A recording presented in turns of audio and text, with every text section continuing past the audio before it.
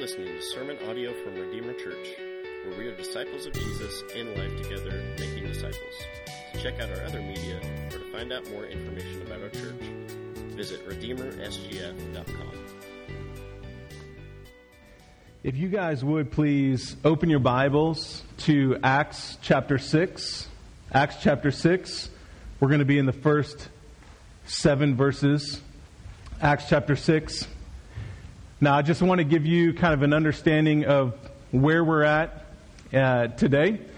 We came out of Easter and spoke about the ascension last week, which perfectly fits into where we're at today. The New Testament church was established, the Spirit fell, and now there is a need in the early church for deacons, which is our third building block, if you will. If you're new with us, we have been focusing on the mission or the theme to prepare to build, and these are the 3 building blocks: biblical values, training, and deacons.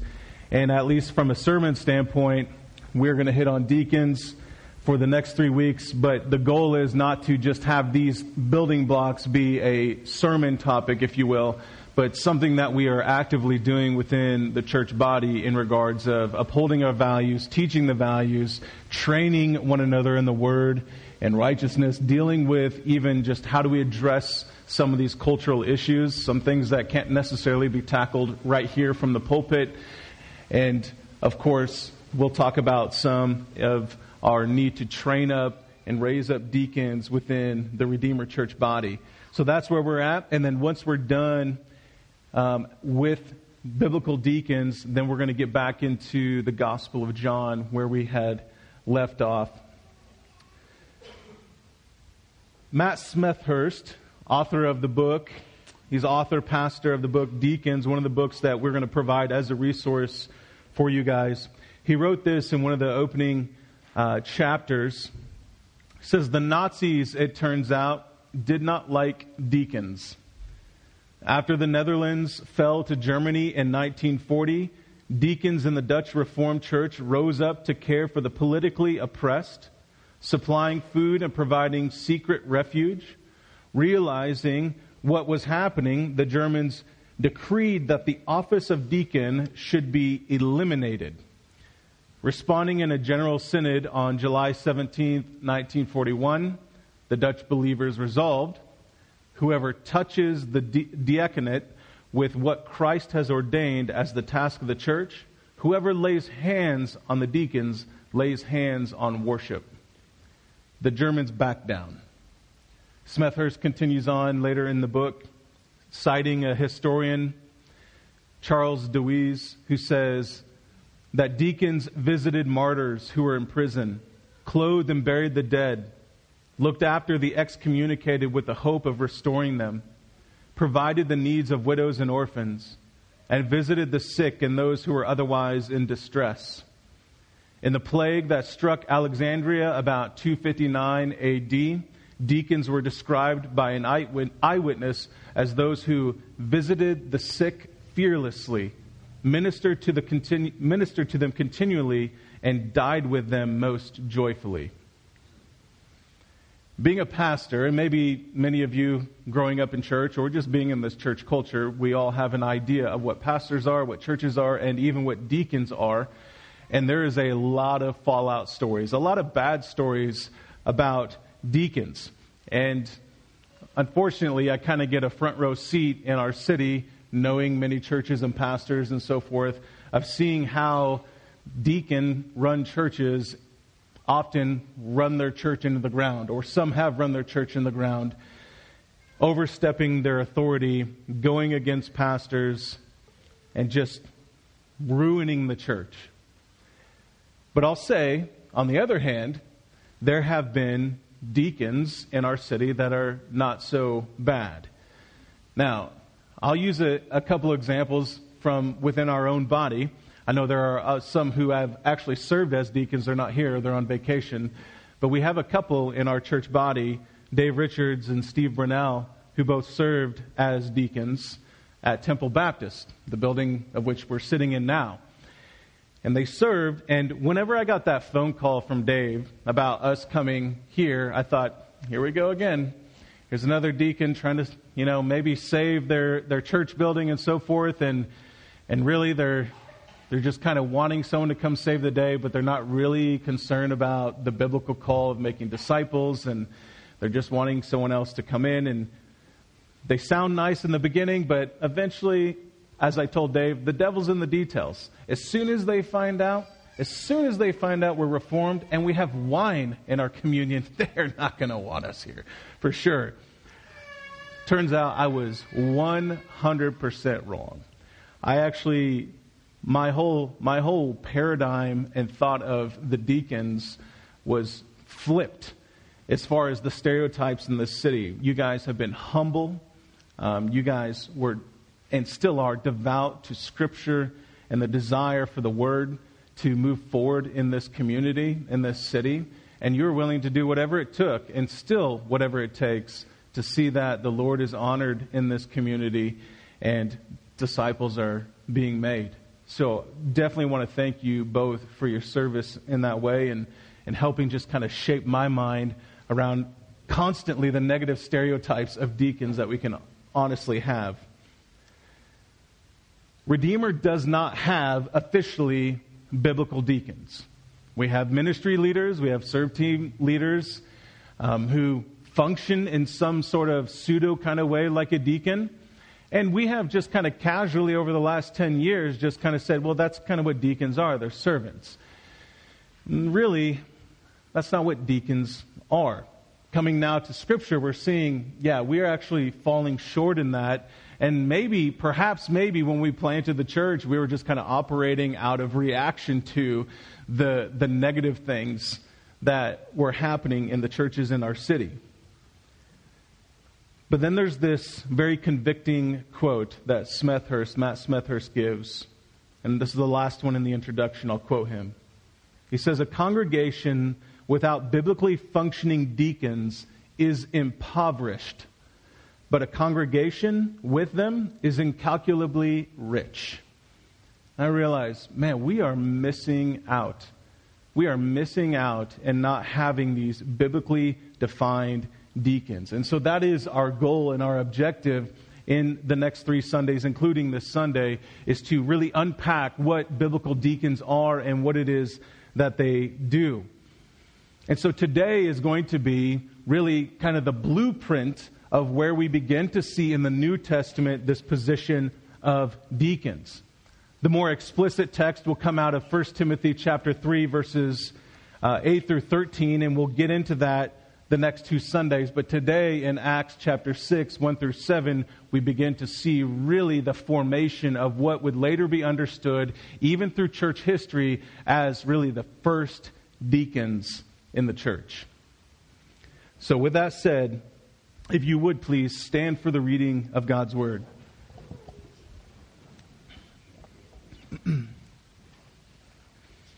Acts chapter 6, verses 1 through 7. "Now in these days, when the disciples were increasing in number, a complaint by the Hellenists arose against the Hebrews because their widows were being neglected in the daily distribution. And the 12 summoned the full number of the disciples and said, 'It is not right that we should give up preaching the word of God to serve tables. Therefore, brothers, pick out from among you 7 men of good repute, full of the Spirit and of wisdom, whom we will appoint to this duty. But we will devote ourselves to prayer and to the ministry of the word.'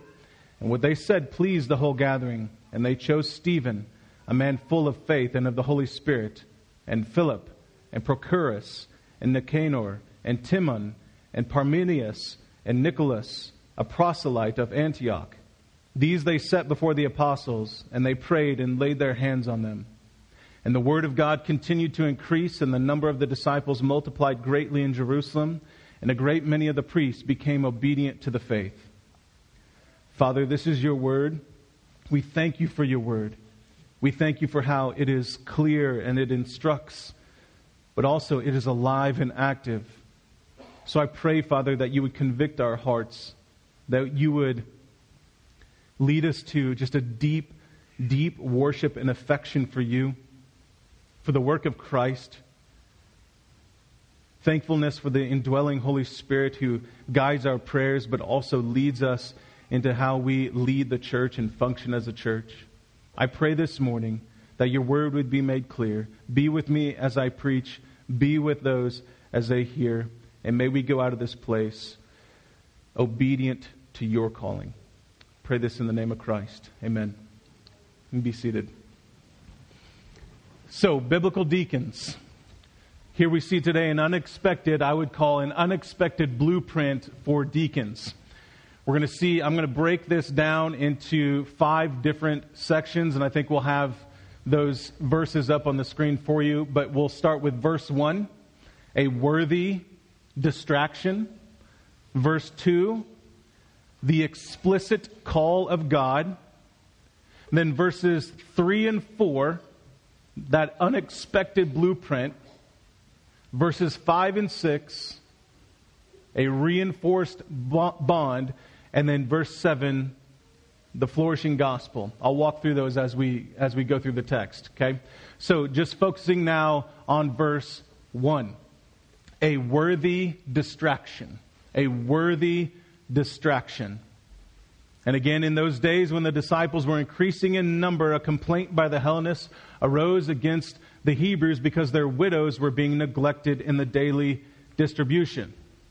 If we were to just kind of jump back and take a quick review of what happened in the book of Acts up to this point, it'd be something like this. Last week, as we worked through Acts chapter 1, we saw that Jesus had been on, after he resurrected, he hung around for about 40 days. Physically hanging around, perfectly glorified, if you will, resurrected body, eating, drinking, fellowshipping with the apostles, with the disciples. And then at the end of those 40 days, the apostles were saying, hey, are you going to at this time restore the kingdom of God? Jesus says, don't worry about those seasons. Here's what you need to worry about. Go be witnesses. Be my witnesses, starting in Jerusalem, then Judea, Samaria, and to the ends of the earth. That idea of being a witness, proclaiming the gospel, the good news of Jesus, the proclaimed word. And so they did that. That's exactly what they did. And the Holy Spirit in Acts chapter 2, verses 42 through 47 says this. And they devoted themselves to the apostles' teaching, the fellowship, to the breaking of bread and prayers. So the Holy Spirit had fallen upon the people, and this is how they, after they were converted, what they had done. They devoted themselves to the breaking of bread and prayer, the apostles' teachings, and awe came upon every soul, and many wonders and signs were being done through the apostles. And all who believed were together and had all things in common, and they were selling their possessions and belongings and distributing the proceeds to all as any had need. And day by day, attending the temple together and breaking bread in their homes, they received the food with glad and generous hearts, praising God and having favor with all the people. And the Lord added to their number day by day those who were being saved. This beautiful, beautiful picture of the church. And I think often we look at that imagery right there in Acts 2, 42 through 47. We're like, man, I want that every day. Well, it was a unique time. The Spirit fell. Jews were converted from all over the globe who had come in for the festivals, had come in, and they were converted. And you skip up a couple chapters into Acts chapter 4, in verse 32. You see shortly after the church was being persecuted, you see them coming together again. Everything just looks smiling. Now the full number of those who believed were of one heart and soul. And no one said that any of the things that belonged to him was his own. But they had everything in common. And with great power the apostles were giving their testimony to the resurrection of the Lord Jesus. And great grace was upon them all. There was not a needy person among them. For as many who were owners of lands or houses, they sold them and brought the proceeds of what they sold, laid it at the apostles' feet, and it was distributed to each as any had need. So you see the church is just flourishing, doing really well. And you have, up to this point, a couple oppositions. First is direct persecution. Why are you preaching Jesus in this city? You are forbidden to preach Jesus in this city anymore. So they arrest the apostles, they put them in jail, the angels release them, and they're back out on the public square in Jerusalem preaching the gospel again, counting what they do as worthy for the kingdom of God. So persecution comes. Persecution doesn't seem to work. It doesn't seem to stop the mission. And then you get to chapter 5, and we see the entrance of a moral failure. Ananias and Sapphira, people in the church, they were all lining up to give their tithes and offerings, if you will. And they morally failed. They lied to the apostles about what they were giving. And ultimately, they were lying to God. And in that moment, they dropped dead. So you had persecution hitting the church, moral failure hitting the church instantly. Thinking, okay, I wonder if this is what's going to stop the gospel train, if you will. But it doesn't. It keeps moving. It keeps going. And some kind of describe and think that what we're getting into in Acts chapter 6 is maybe a ploy of the devil. In that, okay, persecution and moral failure isn't going to work, but maybe distraction. Maybe if we distract the apostles and the church enough, they will forego the explicit call in Acts 1:8 to go and bear witness and make disciples. And so you see that distraction essentially forming in the natural formation of the church. You have this church who's coming together, this new economy, this new citizenship, this new kingdom, if you will, that is being formed. You have here, it's estimated, about 8,000 new believers. When it says that they had all come together, the number of the disciples were increasing. We're looking at close to 8,000 disciples from all over the known world who had come in and were converted. The Spirit fell upon them and changed their hearts. And so now the church automatically is being formed. There are no elders. There are no deacons.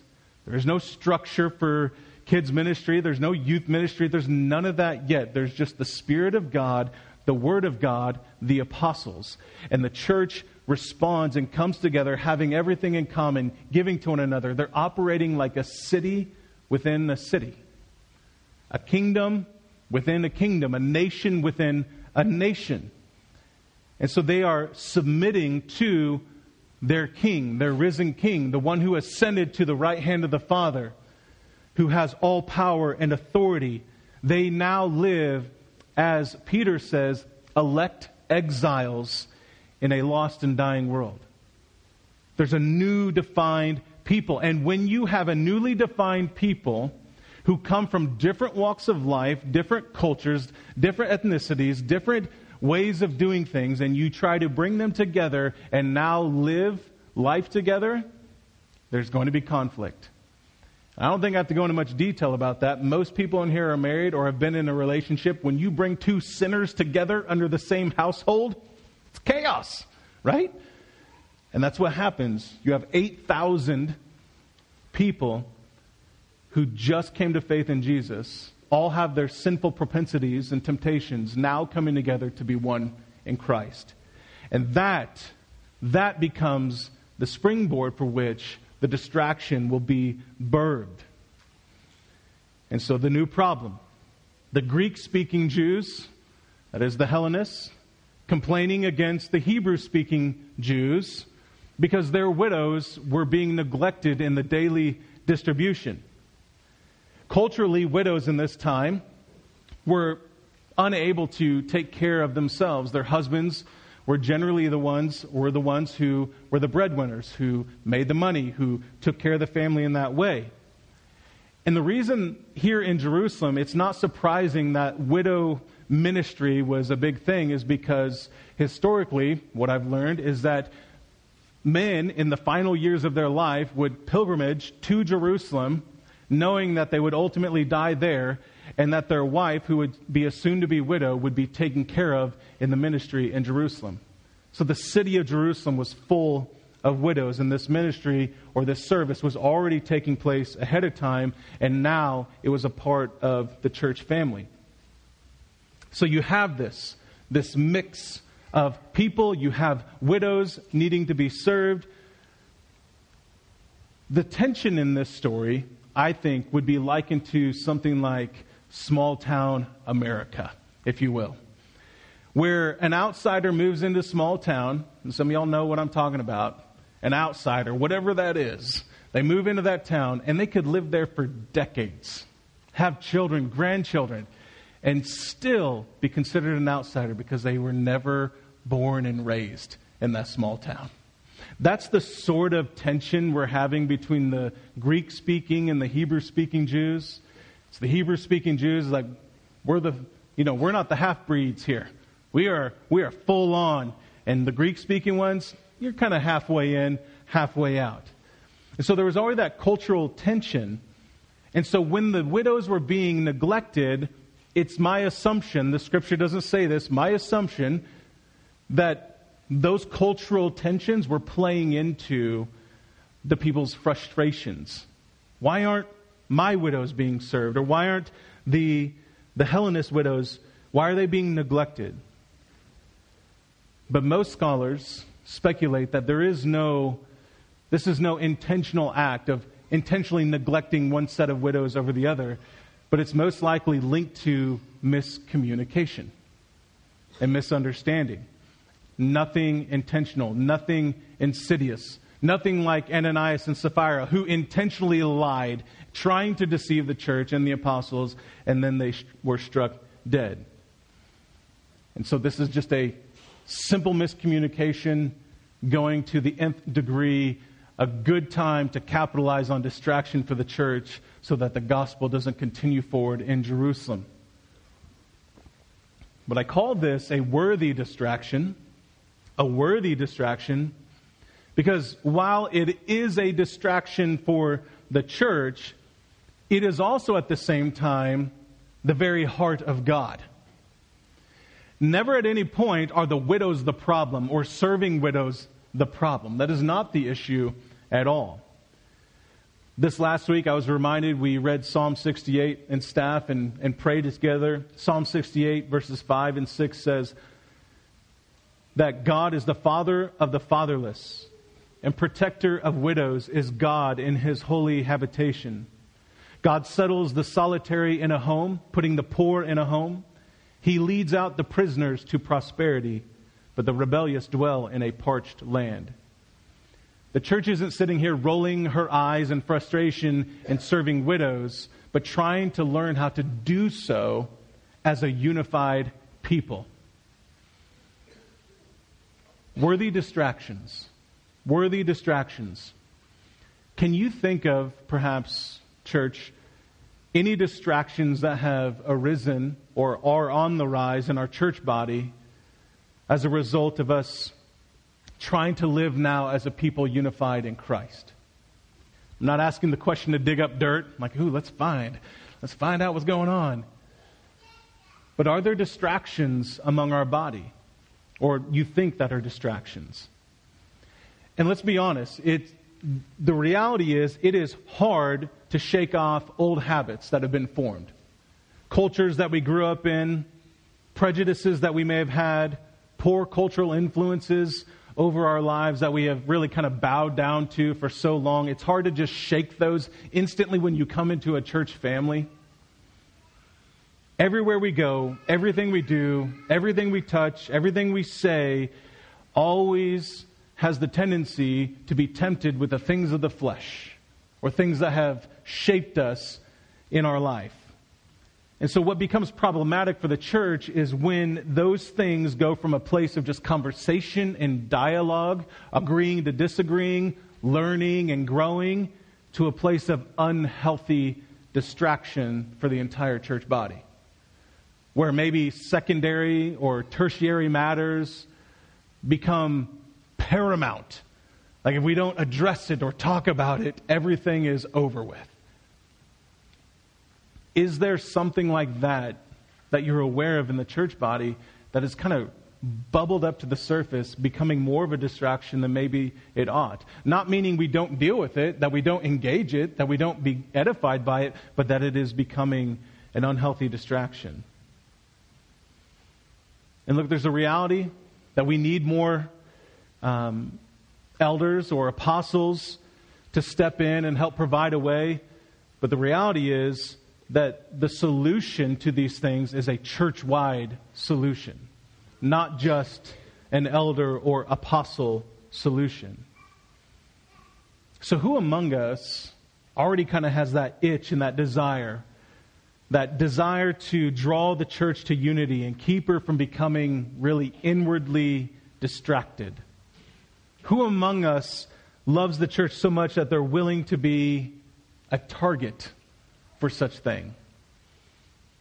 Sounds exciting, right? It's like, man, I would love to carry a target on my back. That's just my favorite thing to do, right? But who among us kind of has that? If I could just begin to kind of stir the soul a little bit, who has that in them? Is there anything that you're seeing in our church that is a distraction? And maybe you're aware of this? So if you do have something, I want you to tangibly respond, not now, tangibly respond. Send me an email. Send me an email letting me know, hey, I've seen these things. I'm concerned. It seems like these things are becoming a distraction from the mission of making disciples. Just wanted to make you aware of that. That invitation is there. You're welcome to respond in that way. And so we see a worthy distraction. Next, we see the explicit call of God in verse 2. Verse 2. And the 12 summoned the full number of the disciples and said, "It is not right that we should give up preaching the word of God to serve tables." The 12 did not go off on their own in their own little huddle, their own little apostolic huddle, and talk about how to create solutions for the problem. What did they do? They called in the full number of people. Like the first mega church, the first church family meeting, 8,000 people, they call in the full number. And they do this, and I want to argue for these reasons. One, that the call of the apostles is not apart from the call of the church. We're not dealing with two separate classes of clergy members, if you will. Different roles, but not different in the sake of call. The apostles are called to lead, to care, to protect, to equip, to feed the sheep. But they are equally called to witness and to make disciples as well, just as everyone else in the church. The job description in that sense is exactly the same. The role may be distinct, but the call is the same. So the call of the apostles is not apart from the call of the church. The call of the church is not apart from the call of the apostles. It goes both ways. The church needs to consider God's word. The apostles aren't the ones who just huddle up and just figure it out on their own. The disciples, the 8,000, have a responsibility as well because they have the Spirit inside of them and because they too are commissioned by God to make disciples, to consider God's word, to be convicted, to be aware of the calling, their calling, but also the calling of the apostles and their role to bear witness, to preach the word and to prayer within the church. So there has to be unity. There has to be unity around what God has called His people to do. And I think another reason that they call in the full number is because it is the church that holds the keys to the kingdom. It's the church. Matthew 16:19 talks about this. Jesus says to Peter, "I will give you the keys of the kingdom of heaven, and whatever you bind on earth shall be bound in heaven, and whatever you loose on earth shall be loosed in heaven." The big idea being that when the church is the witness of the gospel and it goes out, it is the church through which the kingdom of God is lived out. If you were to continue on in Matthew's gospel, it is through the church that things like church discipline take place, not through just the leaders. It is the church that has the Holy Spirit. It is the church that has the Word of God. It is the church that has this responsibility to living out these ways. And so the apostles are well aware that this is not their church. It is our church. And I would say also they call in the full number because it is the church who has the indwelling Holy Spirit. Not just the apostles, but the whole church. I mean, the whole city witnessed it happening on all the Jews in Acts chapter 2, how the Spirit fell upon them. And so they understand that the Spirit is God, and that as the Spirit indwells the church, that the Spirit will work. And so the apostles don't have to worry about, well, what if they don't get it right? And they don't have to be anxious or worrisome or try to micromanage everything. They can understand that the Spirit-filled church has a part to play and a role to fill in this situation. And so they say, it is not right for us to serve tables. On the outset, it can almost sound egotistical. It's like, whoa, excuse you. I'm sorry. You're way above this task. But that's not at all what the apostles are saying. The apostles were never afraid to get in the trenches, never afraid to serve, never afraid to do those things. But what happened was, as the church was growing and the Spirit fell, they had to maintain course with their explicit call from God. And to serve tables is to deacon tables. That word serve is another form of deacon in the verb form, to serve tables. And it is an idiom, meaning to handle finances. Yes, you can get the idea of waiting tables and those sorts of things, but there's more administrative things that need to be done in order for the widows to receive their daily distribution.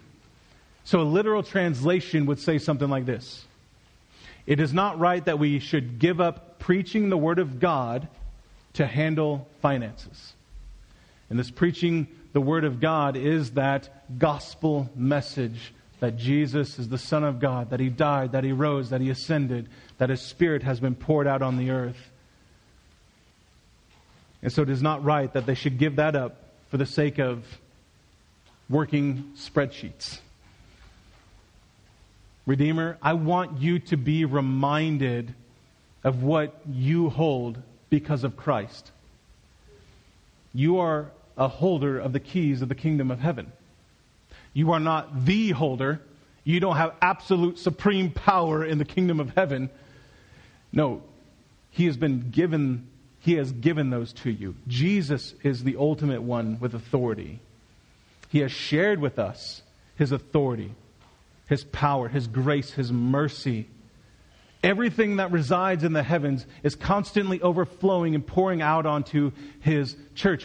This is why He says we always have everything that we need. He's always going to supply our needs.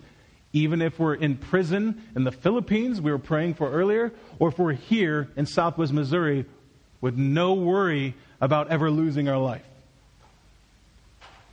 God always is supplying our needs. The world does not have those keys. They don't have it. They don't have that authority. They don't have that power. They don't have that instant, constant access to grace and mercy in those ways. It is the church. And that's the glorious weight that we have been given as the church of God. And that means no matter who you are, whether you're a pastor like myself, or a serve team leader, or just a faithful member, you and I all have a stewarding responsibility to the church body and what it is that she is supposed to be doing. All members are active members in the church, not just paid staff, not just elders. I think most of you know this. We have a lot of you serving, a lot of you giving. We're super thankful. No one is exempt from responsibility in the kingdom. What is it, church? What is the explicit call of God for you as a member of His church? And I use the word explicit here because it's this clear, without question, call. The Bible gives very clear these callings on people's lives. We can use calling very flippantly sometimes. I was called to this job. I was called to do this. I was called to buy that house, or called to do this. Okay, kind of gets convoluted a little bit. But there are clear callings in the Scripture. And I want you to wrestle with that. What are the clear callings of Scripture for you as a disciple of Jesus? What has God called you to do without question? What has He called you to do? And then I want you to consider, what role do you have to play within the body of Christ? It might be an aspiration to eldership. It might be that to being a deacon.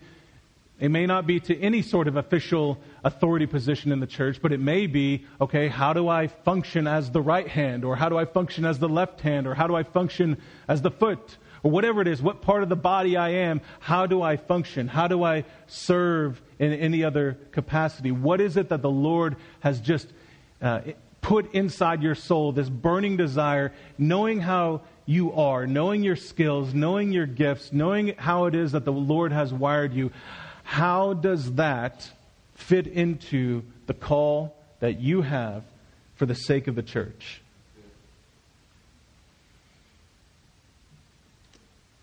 And so here's what I want you to consider.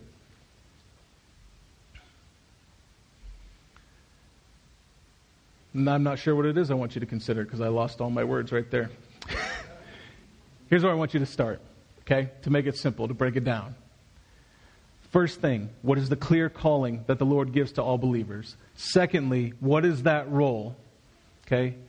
And then third, once you become aware of your calling, I want you to become content in that calling. Amen. And the reason I say that is because there is a pressure in our Christian circles and society, through books, podcasts, conferences, you name it, that these certain positions within the church are the things that you ought to aspire to. Ministry only looks this sort of way. And ministry is you doing these sorts of things. And if you're not hitting these, expectations, then you're not actually doing it. And there's always this constant guilt or shame that comes upon us. Right? Constantly. Well, I just don't measure up. I'm just not smart enough, or just whatever it is. I don't want you to be there. I want you to be content in where the Lord has you. I don't care if that means being an elder. I don't care if that means being a stay-at-home mom and faithfully raising your children. I want you to be content in where the Lord has put you. And then I want you to go out and give thanks to the church body. Give thanks to individuals. Honor them for how the Lord has equipped them, how the Lord has called them, the roles that God has given them within the context of the church, and build them up, encourage them in those ways. That's what I want to see happening. And so that was the explicit call of God. Next is the unexpected blueprint in verses 3 and 4. Therefore, brothers, pick out from among you 7 men of good repute, full of the Spirit and of wisdom, whom we will appoint to this duty, but we will devote ourselves to prayer and to the ministry of the word. So immediately the apostles knew that something needed to be done, and so they gave what I would say is just Spirit-filled instruction and direction.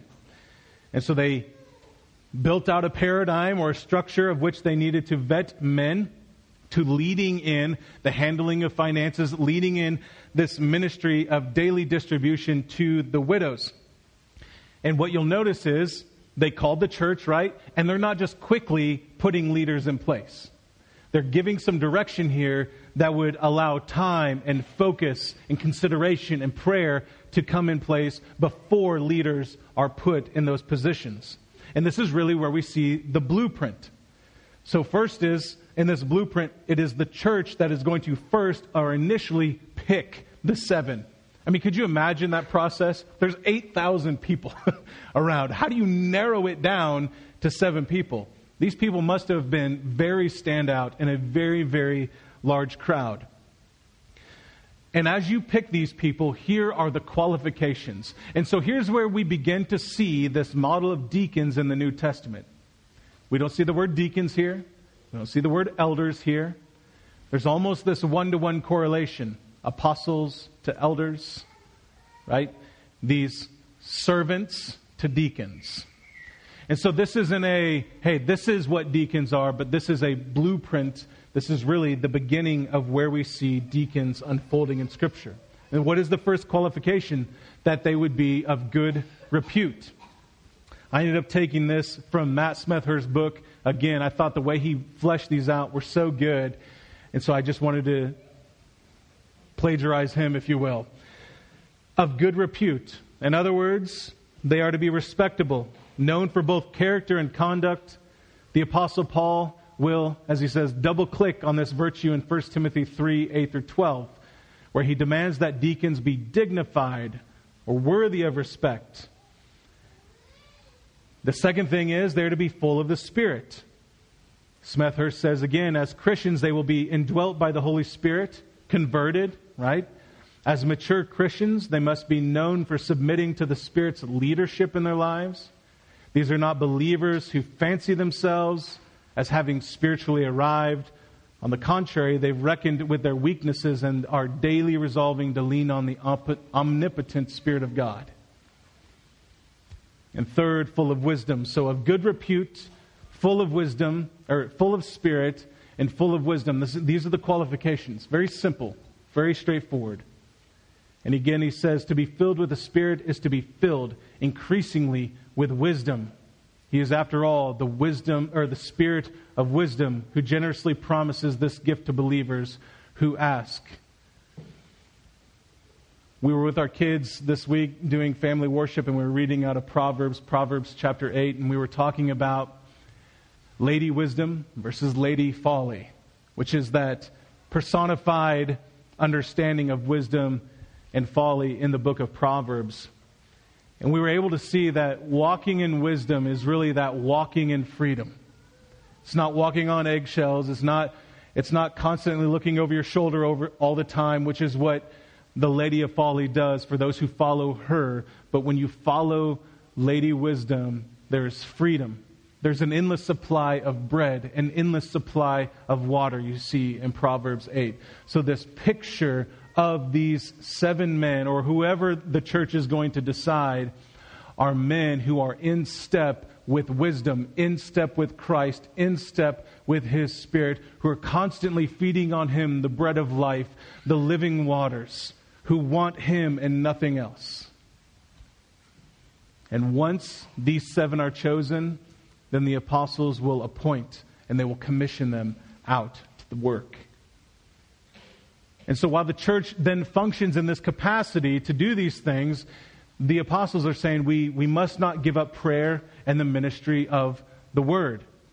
Even while this is all taking place, they cannot in this moment give up the clear call that they were given by the Lord directly in person to go and bear witness in Jerusalem, Judea, Samaria, and the ends of the earth.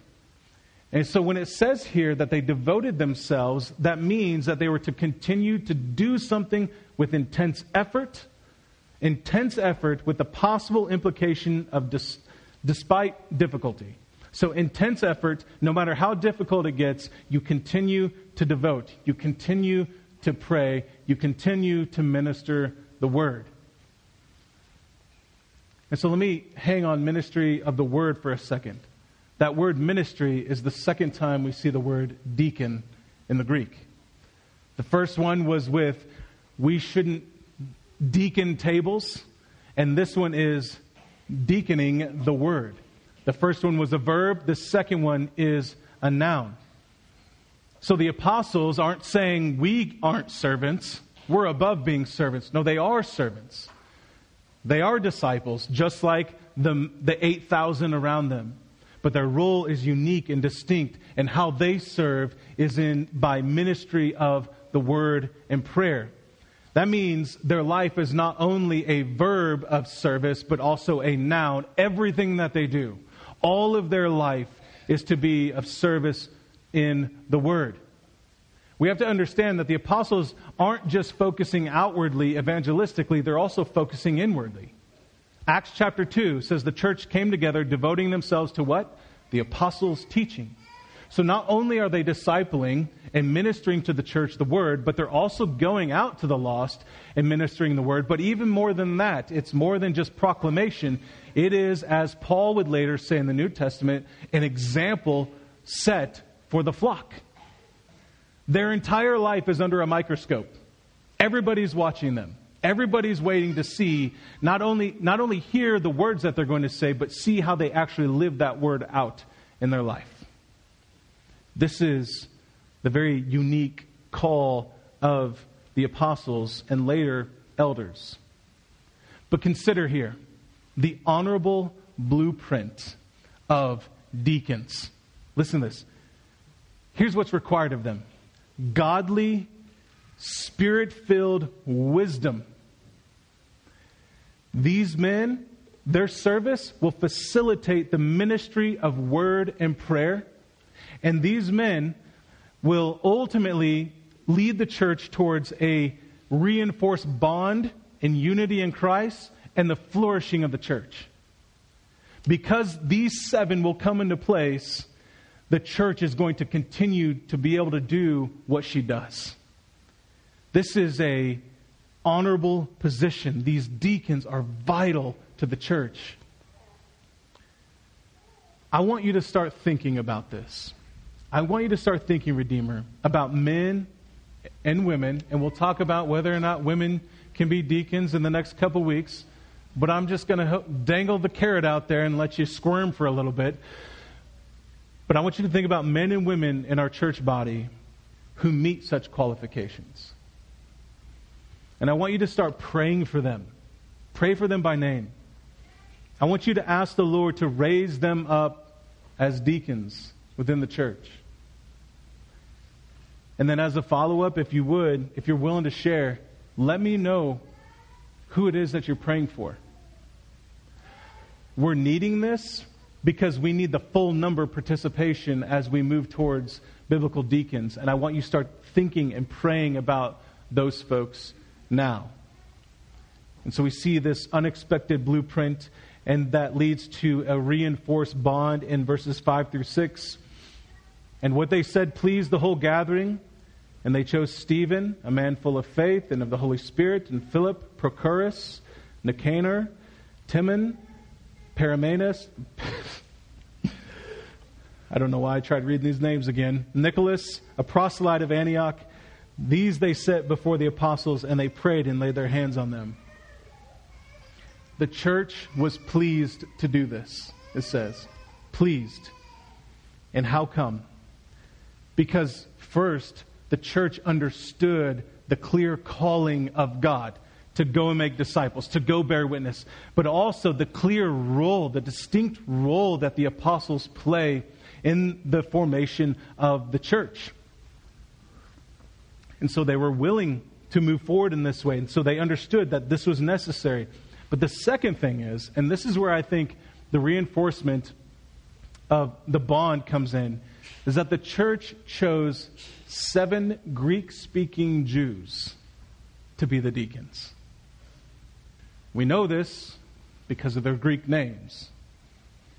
And you think, well, maybe there might be some tension there already because Ananias and Sapphira were also Greek. And things didn't turn out so well for them. So maybe there could have been this frustration like we're getting picked on in the church. But instead, they pick 7 Greek-speaking leaders. This is an incredible act of humility and love and trust within the church. Completely. The church hungered for unity so bad that they were willing to raise up these men. And so this is a beautiful moment in the church of humility, of service, reinforcing their unity and their bond in Christ. Stronger than it was before. Persecution came, moral failure came, this distraction and almost division came.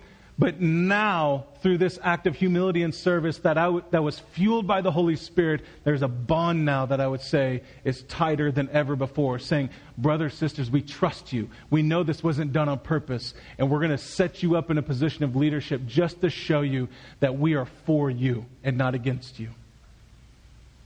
And so this is a great pleasure within the church. And so what are the evidences of these qualifications? What do we know about these men who were chosen, who were raised up into this position? 2 of them we can talk about for a little bit. Stephen and Philip, right? They have these qualifications, so we go, okay, so did they meet the qualifications? What did they do?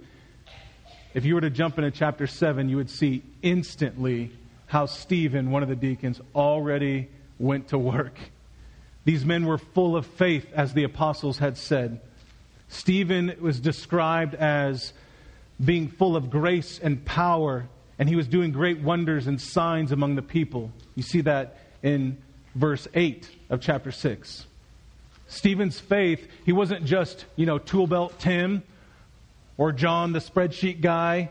He didn't just change light bulbs. He wasn't that kind of deacon, but he was a man who was on the front lines of this apostolic movement, if you will, of the gospel going out, serving the people, serving and still making disciples, yet not as the distinct role as apostle. He was doing it as a faithful disciple of Jesus. And Stephen's faith was concrete in God's word. He knew God's word. He believed in his unmeasured grace. He had faith that the Spirit would perform those signs and wonders for the sake of serving the lowly, for the sake of the lost coming to saving faith in Christ Jesus. He had no doubt in that. These men were full of the Spirit. That is the literal filling of the Spirit, trusting not in the flesh or any other than Christ. Stephen and Philip were both described as men who spoke as men filled with the Spirit. You see that in chapter 6, verse 10, chapter 8, verse 39. And these men were also full of wisdom. Wisdom being defined as that divine wisdom of God. In their life, their speech, their conduct was in line with Christ and the Word. Stephen preached an incredible sermon in Acts chapter 7, clearly showing from the Old Testament narrative, starting with Abraham, then to Moses, showing how it then comes to fulfillment in Christ. And then he didn't hold any punches. He called those before him to repentance, knowing that it would cost him his life.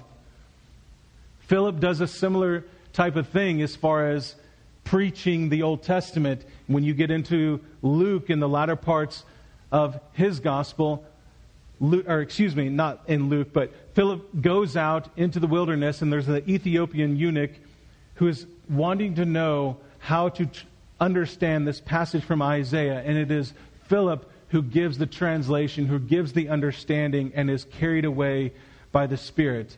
Both men understood the word.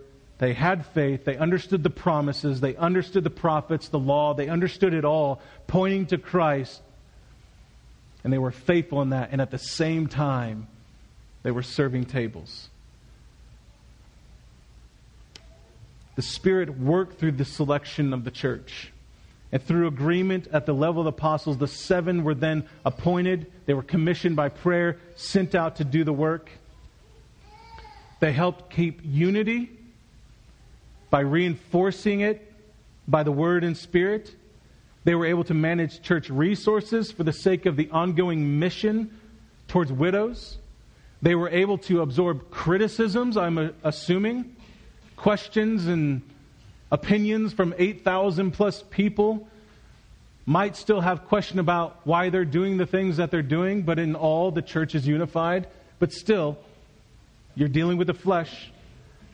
And they maintained a deep love for the Lord all the while.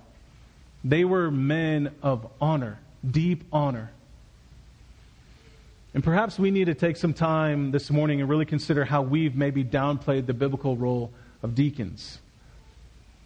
Maybe we just gave into the negative stereotypes and experiences instead of pressing into what God has beautifully designed for His glory and our good. Maybe some of you in here have a deep burning in your soul, an unstoppable call to become a deacon. You love the church, you love the mission, the ministry of word and prayer so much you really can't contain yourself. You're ready to give all that you have, even unto death, for the sake of fulfilling the call and role of becoming a deacon. If that's you, you need to make that known. You need to let the community know so that the community can pray for you and allow the community to speak into that calling you may have to help shape you and grow you. And once the church raised up these deacons, you see in verse 7 how the gospel continued to flourish. And the word of God continued to increase. The number of the disciples multiplied greatly in Jerusalem, and a great many of the priests became obedient to the faith. That's the cause and the effect of raising up biblical deacons. had deacons not been raised up in this situation, the church may have just sunk into chaos and turmoil, and who knows if it would have continued on into Jerusalem. It wouldn't have had such a glorious ending in verse 7. But because of faithfulness to God's word and installing these deacons, here's what happened. The word increased, disciples multiplied, and the mission to Jerusalem was fulfilled. It was fulfilled. You saw right there in verse 7, it's talking about many more in Jerusalem coming to faith, the priests coming to faith. And by the time you get through chapter 7, after Stephen gives his amazing sermon and then is stoned to death, you see at that point, Saul is ravaging the church, and then the disciples are then dispersed out to Samaria. Because the deacons stepped in and fulfilled their God-given role and call, the church was able to complete that first step in the witness, in the mission of taking the gospel first to Jerusalem. I wish I could tell you, for Redeemer, what sort of wonderful things would happen or will happen once we install deacons, but I can't. I can't picture that. And honestly, that's not our business. But what is our business is faithfulness to God's word. We may hold the keys, but He is ultimately the key master. He is the one who makes the decisions of what will happen to His church. And whatever the outcome will be is for Him to decide and ultimately for us to enjoy. Whether that be a citywide revival, hundreds, thousands of people come to saving faith, or that means it costs us our very lives. Either way, the kingdom flourishes. It flourishes when we obey God's word. It's not because the deacons are something special, like elders are something special, or any of us are something special. It's because when God's word is obeyed, it grows. It flourishes. The kingdom moves. Doesn't matter if it's persecution. Doesn't matter if it's moral failure. Doesn't matter if it's distraction within the body. Obedience to the word results in an ongoing movement of the kingdom of God. And so how do I know? The last words of Acts, chapter 28. Regarding the man who approved Stephen's execution, Saul, the Apostle Paul, speaks of him. Paul lived there 2 whole years at his own expense and welcomed all who came to him, proclaiming the kingdom of God and teaching about the Lord Jesus Christ with all boldness and without hindrance. At this point, the gospel had made it to the then known ends of the earth. And here we are today, 2022, Southwest Missouri, with the gospel, with the word of God right before us. God still doing the same things He did 2,000 years ago. So may those final verses become the story of Redeemer as we continue forward in faithful obedience, especially in the raising up of biblical deacons. Let us consider the distractions of our day as worthy opportunities to reconsider our calling in life, the role we play in the church, and how we ought to press into the blueprint of God's design for deacons so that we can continue to see our church be reinforced in the bond of unity and flourish in the ongoing mission of God to bear witness to the King and His kingdom.